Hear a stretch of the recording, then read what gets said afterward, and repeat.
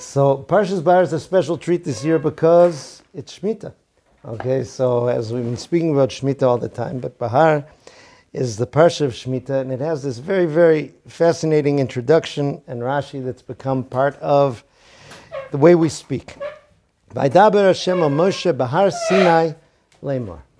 Hashem spoke to Moshe at Har Sinai, and then he tells them the laws of Shmita. Daber o b'nei Sova marta lehem ki tavo la'aretz asher ani nosin lechem v'shav sa'aretz Shabbos l'Hashem. So Rashi brings the famous question, Ma inyan Shmita etzel Har Sinai? The entire Torah was given at Har Sinai, right? Why does it say Hashem spoke to Moshe at Har Sinai and told him about Shmita? Told him about everything. So I mentioned that's become an idiom because in the Torah world, instead of saying, what's that have to do with the price of tea in China, if somebody brings up something from left field, so you say, Ma inyan Shmita etzel Har Sinai. And Rashi brings down, right, he says to teach us that just as all the details of Shemitah were given at Har Sinai, so the details of all the mitzvahs were given at Har Sinai. Now the Shem Mishumel says, okay, but there's a reason that Shemitah was chosen as the example. Anything could have been the example. For some reason, Shemitah was chosen, and that means that Shemitah has an intimate connection to Har Sinai. It's got a particular connection to Har Sinai. There must be something in common with the two, and that's why that was chosen. So he explains in the following way. He says, as we approached Har Sinai, and this is something spoken about always when it comes to Shavuos, to Matan Torah, the singular Lashon, Vayichan Yisham Yisrael Keneged Har. Am Yisrael camped, singular, opposite the mountain. It should be Vayachanu. They camped. We find that throughout the Torah. Why? So they say, right, Ki ish echad b'lev echad. One person, one heart. They were all one. They were all totally unified. Okay? Now, there's some midrashim about the mountains that the kids all learn in school. Before Shavuos, you'll see kids rushing home with their little Har Sinai models. Right, they make these little models of Har Sinai.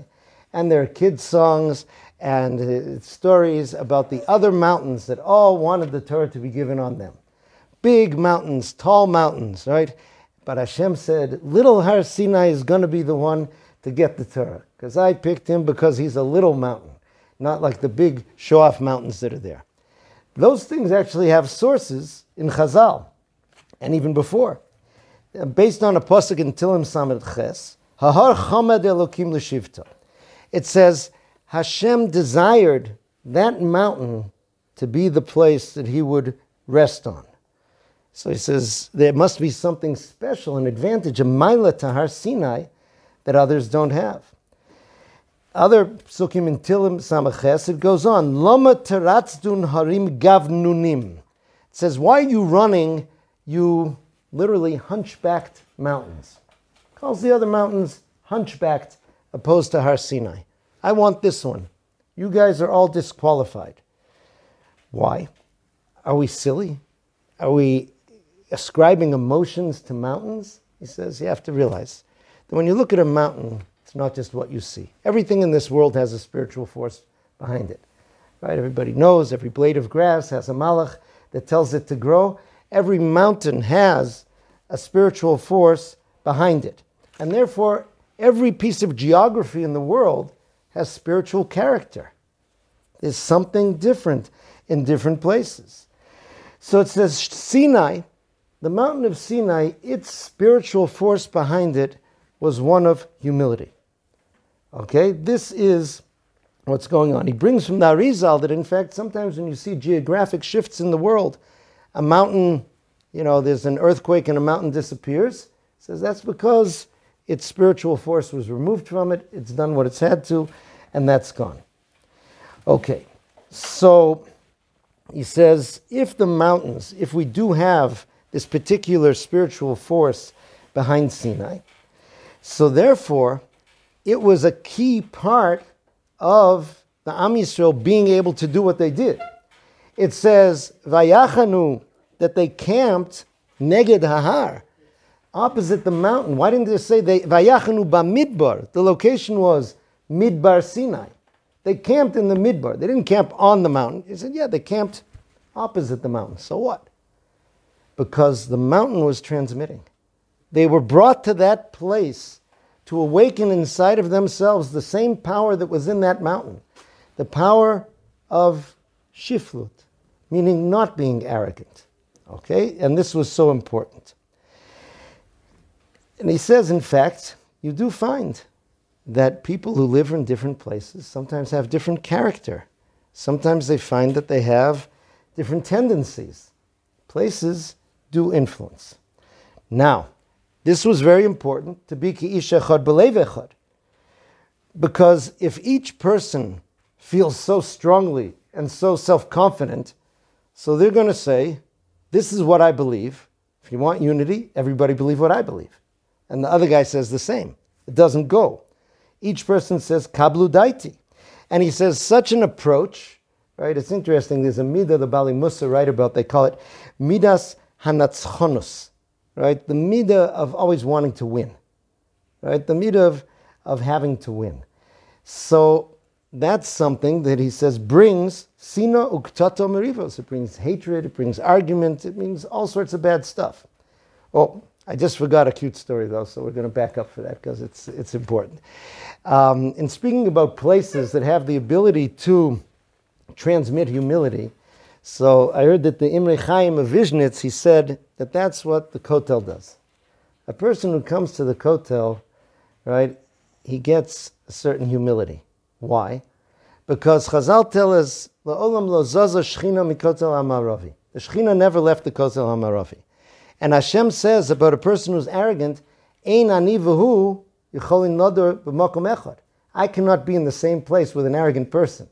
So if the arrogant person comes to the kotel, Hashem's there, so he's got to get less arrogant. The Rebbe said, that's why I like going to the kotel. He says, it gets my arrogance down. Okay, so this is the negative side of that arrogance, of that strong feeling, as opposed to the humility that lets you join with others. But, he says, you got to realize it's not necessarily coming from a negative source. A person feels strongly because he actually knows something. He believes something. He's learned something. And the strength of his nefesh and his seichel that feels that this is something which is real and something true, that is something a person stands up for.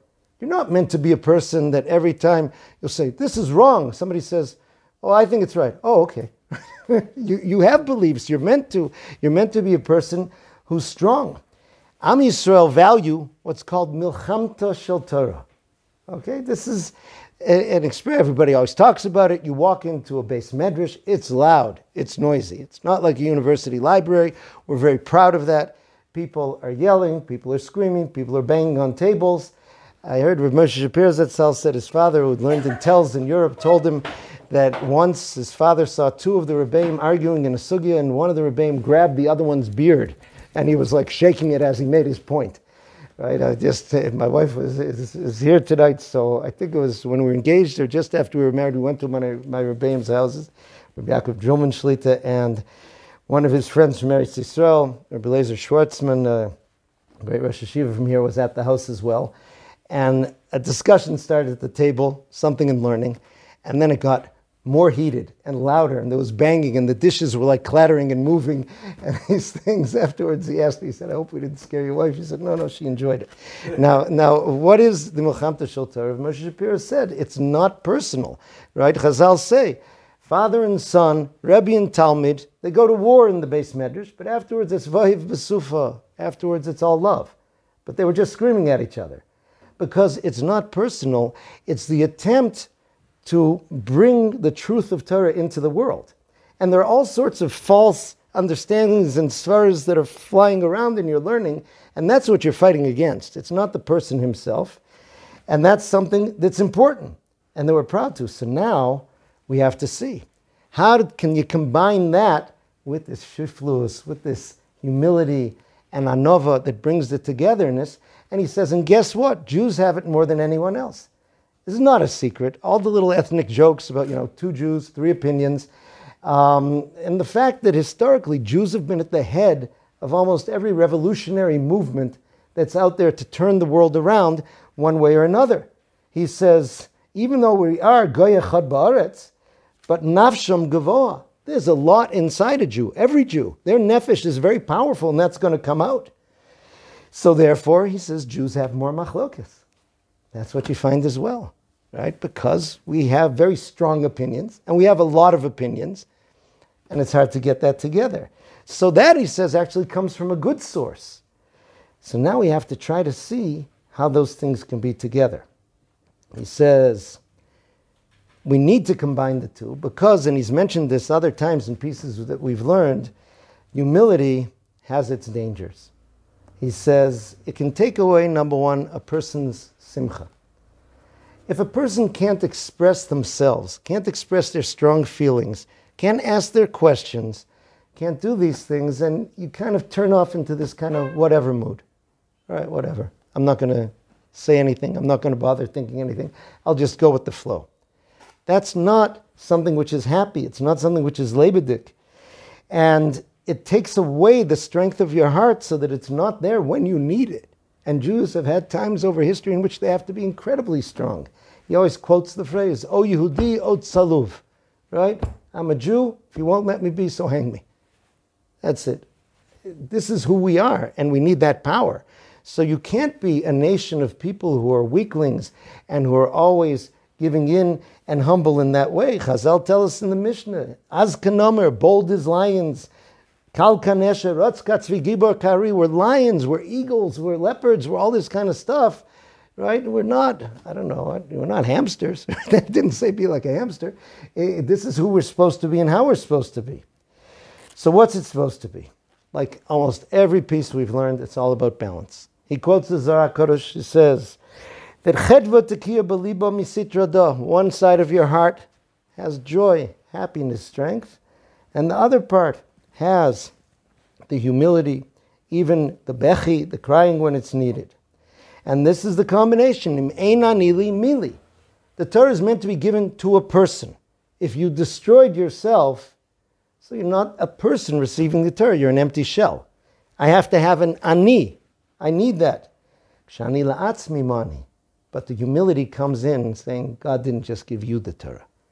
He gave it to all of Am Yisrael. And there's no such thing as being involved in Torah, accepting Torah, fulfilling Torah, without taking everybody into account.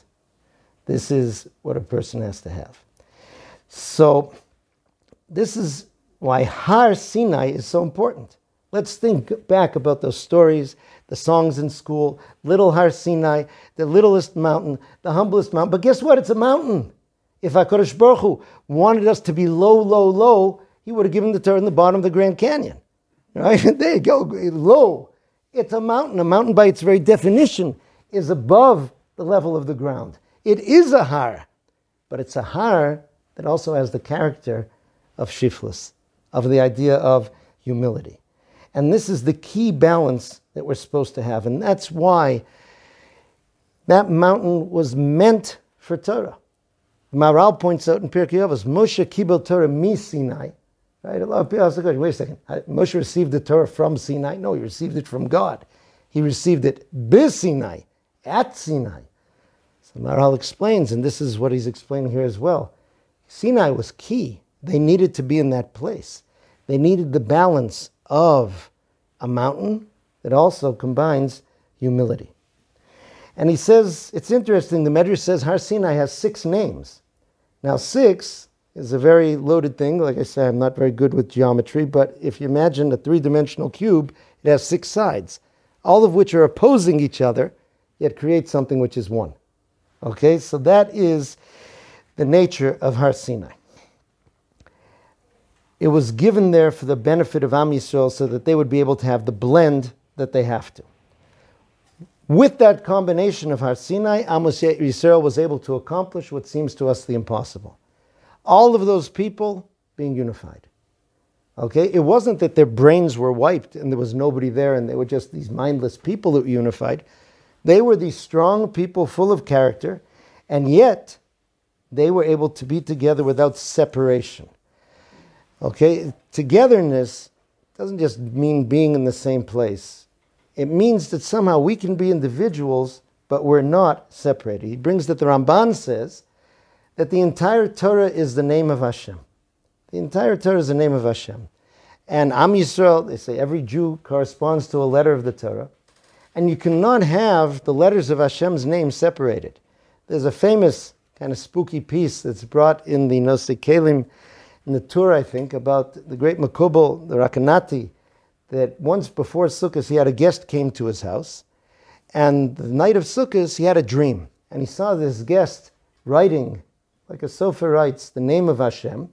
And he wrote the Yud, and then he left a big space, and then he wrote the Hey, and the Vav, and the Hey. And in the dream, he's telling him, hey, that's not good. It's supposed to be together. The next day, he saw that man take his lulav and esrog, and he held the lulav with the hadassim and aravos in one hand, and the esrog in the other hand. He said, that's what the dream showed me. That's what he's doing. The arba minim correspond to the 4 letters of Hashem's name. They cannot be separated. Am Yisrael correspond to Hashem's name. They cannot be separated. So this is why it was so important that they be together. So it said they camped across from the mountain. It didn't say that they camped in the midbar, because the midbar aspect, which is the total humility, that wouldn't be able to be the proper type of unity, because that means everybody's kind of lost spirit. Everybody's kind of forgotten themselves. The combination of the two, Vayichan Shem Yisrael, they camped neged hahar. They were receiving that transmission from the har while they were in the desert. Okay, how does this have to do with Shemitah? Here we are in the year of Shemitah. And to be honest, most of us just view it as like technicalities of what can I eat, what can I buy, what can I do in my garden, right? Arguing with each other about what we do and don't do in Shemitah as the custom is. But what is it really supposed to do? What's supposed to happen? Now, before we get into it, let's remember the following. Am Yisrael is not really into Har Sinai. We don't go on pilgrimages to Har Sinai. Right? If somebody told me today, I can take you to Har Sinai. You've never found it in history. There are tour guides out there who try to show you, I think this mountain is Har Sinai, show you these rocks with the little bush in them when you break them open. Everybody ever seen that? There's rocks in the Sinai desert. If you crack them open, the veins inside the rocks always kind of look like a bush.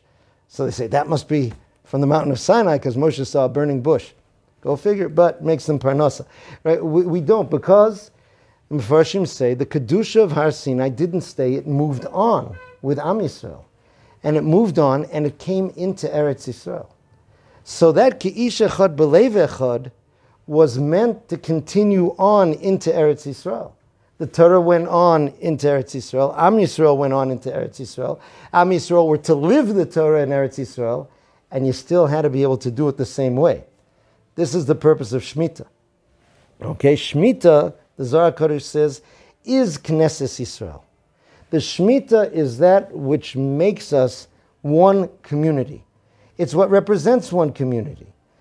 It says, because every Jew really wants to connect to their source, above, so too, right, in every Jew, there's love for Hashem, but there's also love for other Jews as well. And this isn't readily available to us. It's in there, but it has to be brought out. Other things get in the way. The fact that I love my stuff. I love money, possessions, experiences, whatever it is, that kind of masks the love that you have inside of yourself for Hashem, for Torah, for Am Yisrael, and they have to be brought out. So what is it that blocks it? Especially arrogance, right? Again, and the arrogance and the love of all these things is because I love myself, right? The famous statement to one of the Bali Musar saw one of his students enthusiastically eating chicken. He said, "Do you love chicken?" He says, "Yes, I do." He says, "Then why are you eating it?" Right? He says, "You love yourself. You don't love the chicken." Okay, so it's that blocks things. Now, he says, if Am Yisrael come and they have the mitzvah of Shemitah, so then what we're able to see and absorb from that is that really it's not this land is my land, this land is your land, this land is Hashem's land. Right? And we're all on the level playing field in terms of this. A person on Shmita, on one hand, that can be a great blow to someone's ego. A person has a huge estate, beautiful orchard, gardens, and then a bunch of kind of Yerushalmi schleppers come up in a bus, right, knock on the door, the butler comes out, "Can I help you?" "Yeah, we're here for the Peiros." "Excuse me?" "Shmita, man." Boom, out they go into the garden, right, they set up a little picnic table, and they're taking everything off the trees, and this man has to smile and welcome them in. Right? It doesn't matter how much he paid for that piece of real estate. It doesn't matter how much he paid his gardener. So the fear there is also kind of with that Sinai experiences, could the guy get that broken? Could he get broken to the extent that he says, so what's the point? Right? If I don't own anything, I don't have anything, so why should I even try? What's there? It's all God's anyway. That's why it had to be Behar Sinai. We are supposed to be doing and acquiring and building, but at the same time remembering we're only able to do that if Hashem lets us. It only comes to us from Hashem, and it's meant to be used for Hashem's purposes. This is there in us and part of us. Time for another interesting story. It's an amazing, amazing and long and multi-part story of the Mir Yeshiva's escape from it was Lithuania through Russia to Japan, eventually to Shanghai during World War II. There were many more famous parts of that story. Right, Sugihara, one of the tzaddikim of Umas Ha'olam, the Japanese consul in Lithuania who gave them visas. But there's another very important juncture in there. They were transit visas. Oh, they were transit visas through Suriname, correct. Because you needed a transfer. To show you weren't going to stay in Japan. To get to where the destination. Right. If you didn't have that transit visa, you couldn't go. You couldn't get.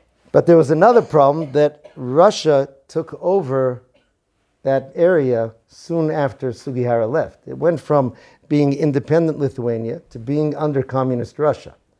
So that meant even though they had papers to leave, you had to request permission to leave. And in communist Russia, if you wanted to leave, that was a sign that you were criminally insane and needed to be re-educated. So they were really stuck. There were a few other things also, because the moment you asked to leave, you were declared a tourist, and you had to pay for things, but you could only pay for it with foreign currency, which was illegal to hold in communist Russia. There was a whole bunch of things they had to leap over. But this stuck them. There was a big building where you had to go to ask for those exit papers, and there was the famous, black vans parked outside to take you off to the Gulag or Siberia or wherever it was if you didn't find favor, and they were too afraid to go in. The Mujitzer Rebbe had papers to go to America. He had relatives who sponsored him. He faced the same problem everyone else did. Eventually he said, I'm going to do it. I'm going in. And everyone was very afraid. He went in and he came out with the papers. They said, how'd you do it? He said, I sat down with the man. He said, why in the world would you want to leave the communist paradise to the terrible crime-ridden capitalist West? So he said, I have to. He says, because they don't understand. I'm a rabbi, you understand. They don't understand that the principles of communism are in the Bible. Let me tell you about the seventh year, right? There's no capitalist landowners. The land is communal for everybody. We remind them of this every year. It's very important. That's my mission. And he said, and the guy swallowed it. And once that official swallowed that, that paved the way for all the yeshiva bachrim also to go in and get their papers. And they say that the Russians even tracked him. The Mujitzer Rebbe was so smart. He was interviewed in the Yiddish papers when he came to America. And they asked, communism, how is it? He said very nice things. When the Mujitzer Rebbe died, it was just before the War of Independence. He was supposed to be buried on Har HaZeisim. At that time, it was extremely dangerous to bury anyone on Har HaZeisim. The Arabs had been rioting. They asked the Chazon Ish, what should we do? He says, you should take him there. The schus that he had in saving the world of Torah, by his cleverness, will protect him. And that was the last person buried on Har HaZeisim until 1967, when we got it back. So it is there, that principle, but it's with balance. Right? Communism was not very successful. It did not do very well. Right? It just led to corruption. It led to people feeling no motivation to work or to do anything. So it didn't succeed very well. But the Torah's combination is what's supposed to be successful. It's there in our farming, it's there in our learning, it's there in our davening, it's there in the way that we live. And it combines the idea of strength and ambition and doing what we're supposed to. He says the very fact that a person who keeps Shemitah is called a hero. The pasuk Giborei Koach Osei Devaro. That takes tremendous gevura for a person to be able to be mafkir his land, to give up his land in these things. He says, Yesh lecha gibor gadol mizeh. You have a greater hero than this. And he says this is really another aspect of Har Sinai. Because what kicks in when you get a mitzvah that's very hard for you is the Nasev and Ishma that we had at Har Sinai. The Gemara tells us a story that one of the Chachamim was learning, and as he was learning, he was shuckling. I recently saw a whole piece about how shuckling is really an authentic Jewish thing. They say that it really comes from the neshama lighting up. It's like you see a flame flickering. The neshama is a flame, and when it's lit by learning Torah, davening, it moves, and the body's reflecting what's happening in the neshama. So he was shuckling. He was also sitting on his hands. He'd put his hands under his legs on the chair, maybe to warm them up or something. He was rocking back and forth, and he got so absorbed in the sugya that he cut off his circulation, and blood started coming out of his fingertips. So there was a min, an apostate, who said, I'm a paziza. You people are crazy. Said you were crazy at Har Sinai when you said Nasev and Ishma, and you're still crazy now. Look at you. He says, this is actually coming from the point of strength. Nasev and Ishma enables us to override what a strong human being usually would feel, saying, I worked hard for this field. This is mine. This was my father's and my grandfather's. This is mine. I'm not just letting everybody come and take my stuff. Nasev and Ishma overrides it. The Har Sinai combination, that's who we are and how we are, that's what's supposed to be. So he said, this is why Har Sinai and Shmita go together. Shmita was chosen as the example because it personifies why we had to receive the Torah at Har Sinai. It shows what we got from Har Sinai and what we were supposed to take with us, and it gives us that picture of a Jew. Many people don't understand sometimes. They look at a Jew and they see a person who may not be a physical Superman, right? They see a person and he was always viewed, and yet they can show tremendous heroism. They can show tremendous strength. They can show tremendous staying power by the very fact that we're here sitting in Yerushalayim, living Torah right now, learning Torah and living Torah, something that no one ever thought. So this shows that we have a different nature. And we were designed for the Torah, for Eretz Yisrael. And as we live that way, with the humility and the gvura that the Torah is supposed to give us, we're able to achieve unity without erasing ourselves and our individuality and uniqueness. And we're able to be who we're supposed to be and bring the world to its purpose. That is the lesson of Shemitah Eitzel Har Sinai. So wishing you good Shabbos, not just good Shabbos of the week, but good Shabbos. They say there were tzaddikim who used to wish the land of Eretz Yisrael good Shabbos, because all year it's the Shabbos of the land. Okay, have a very good week.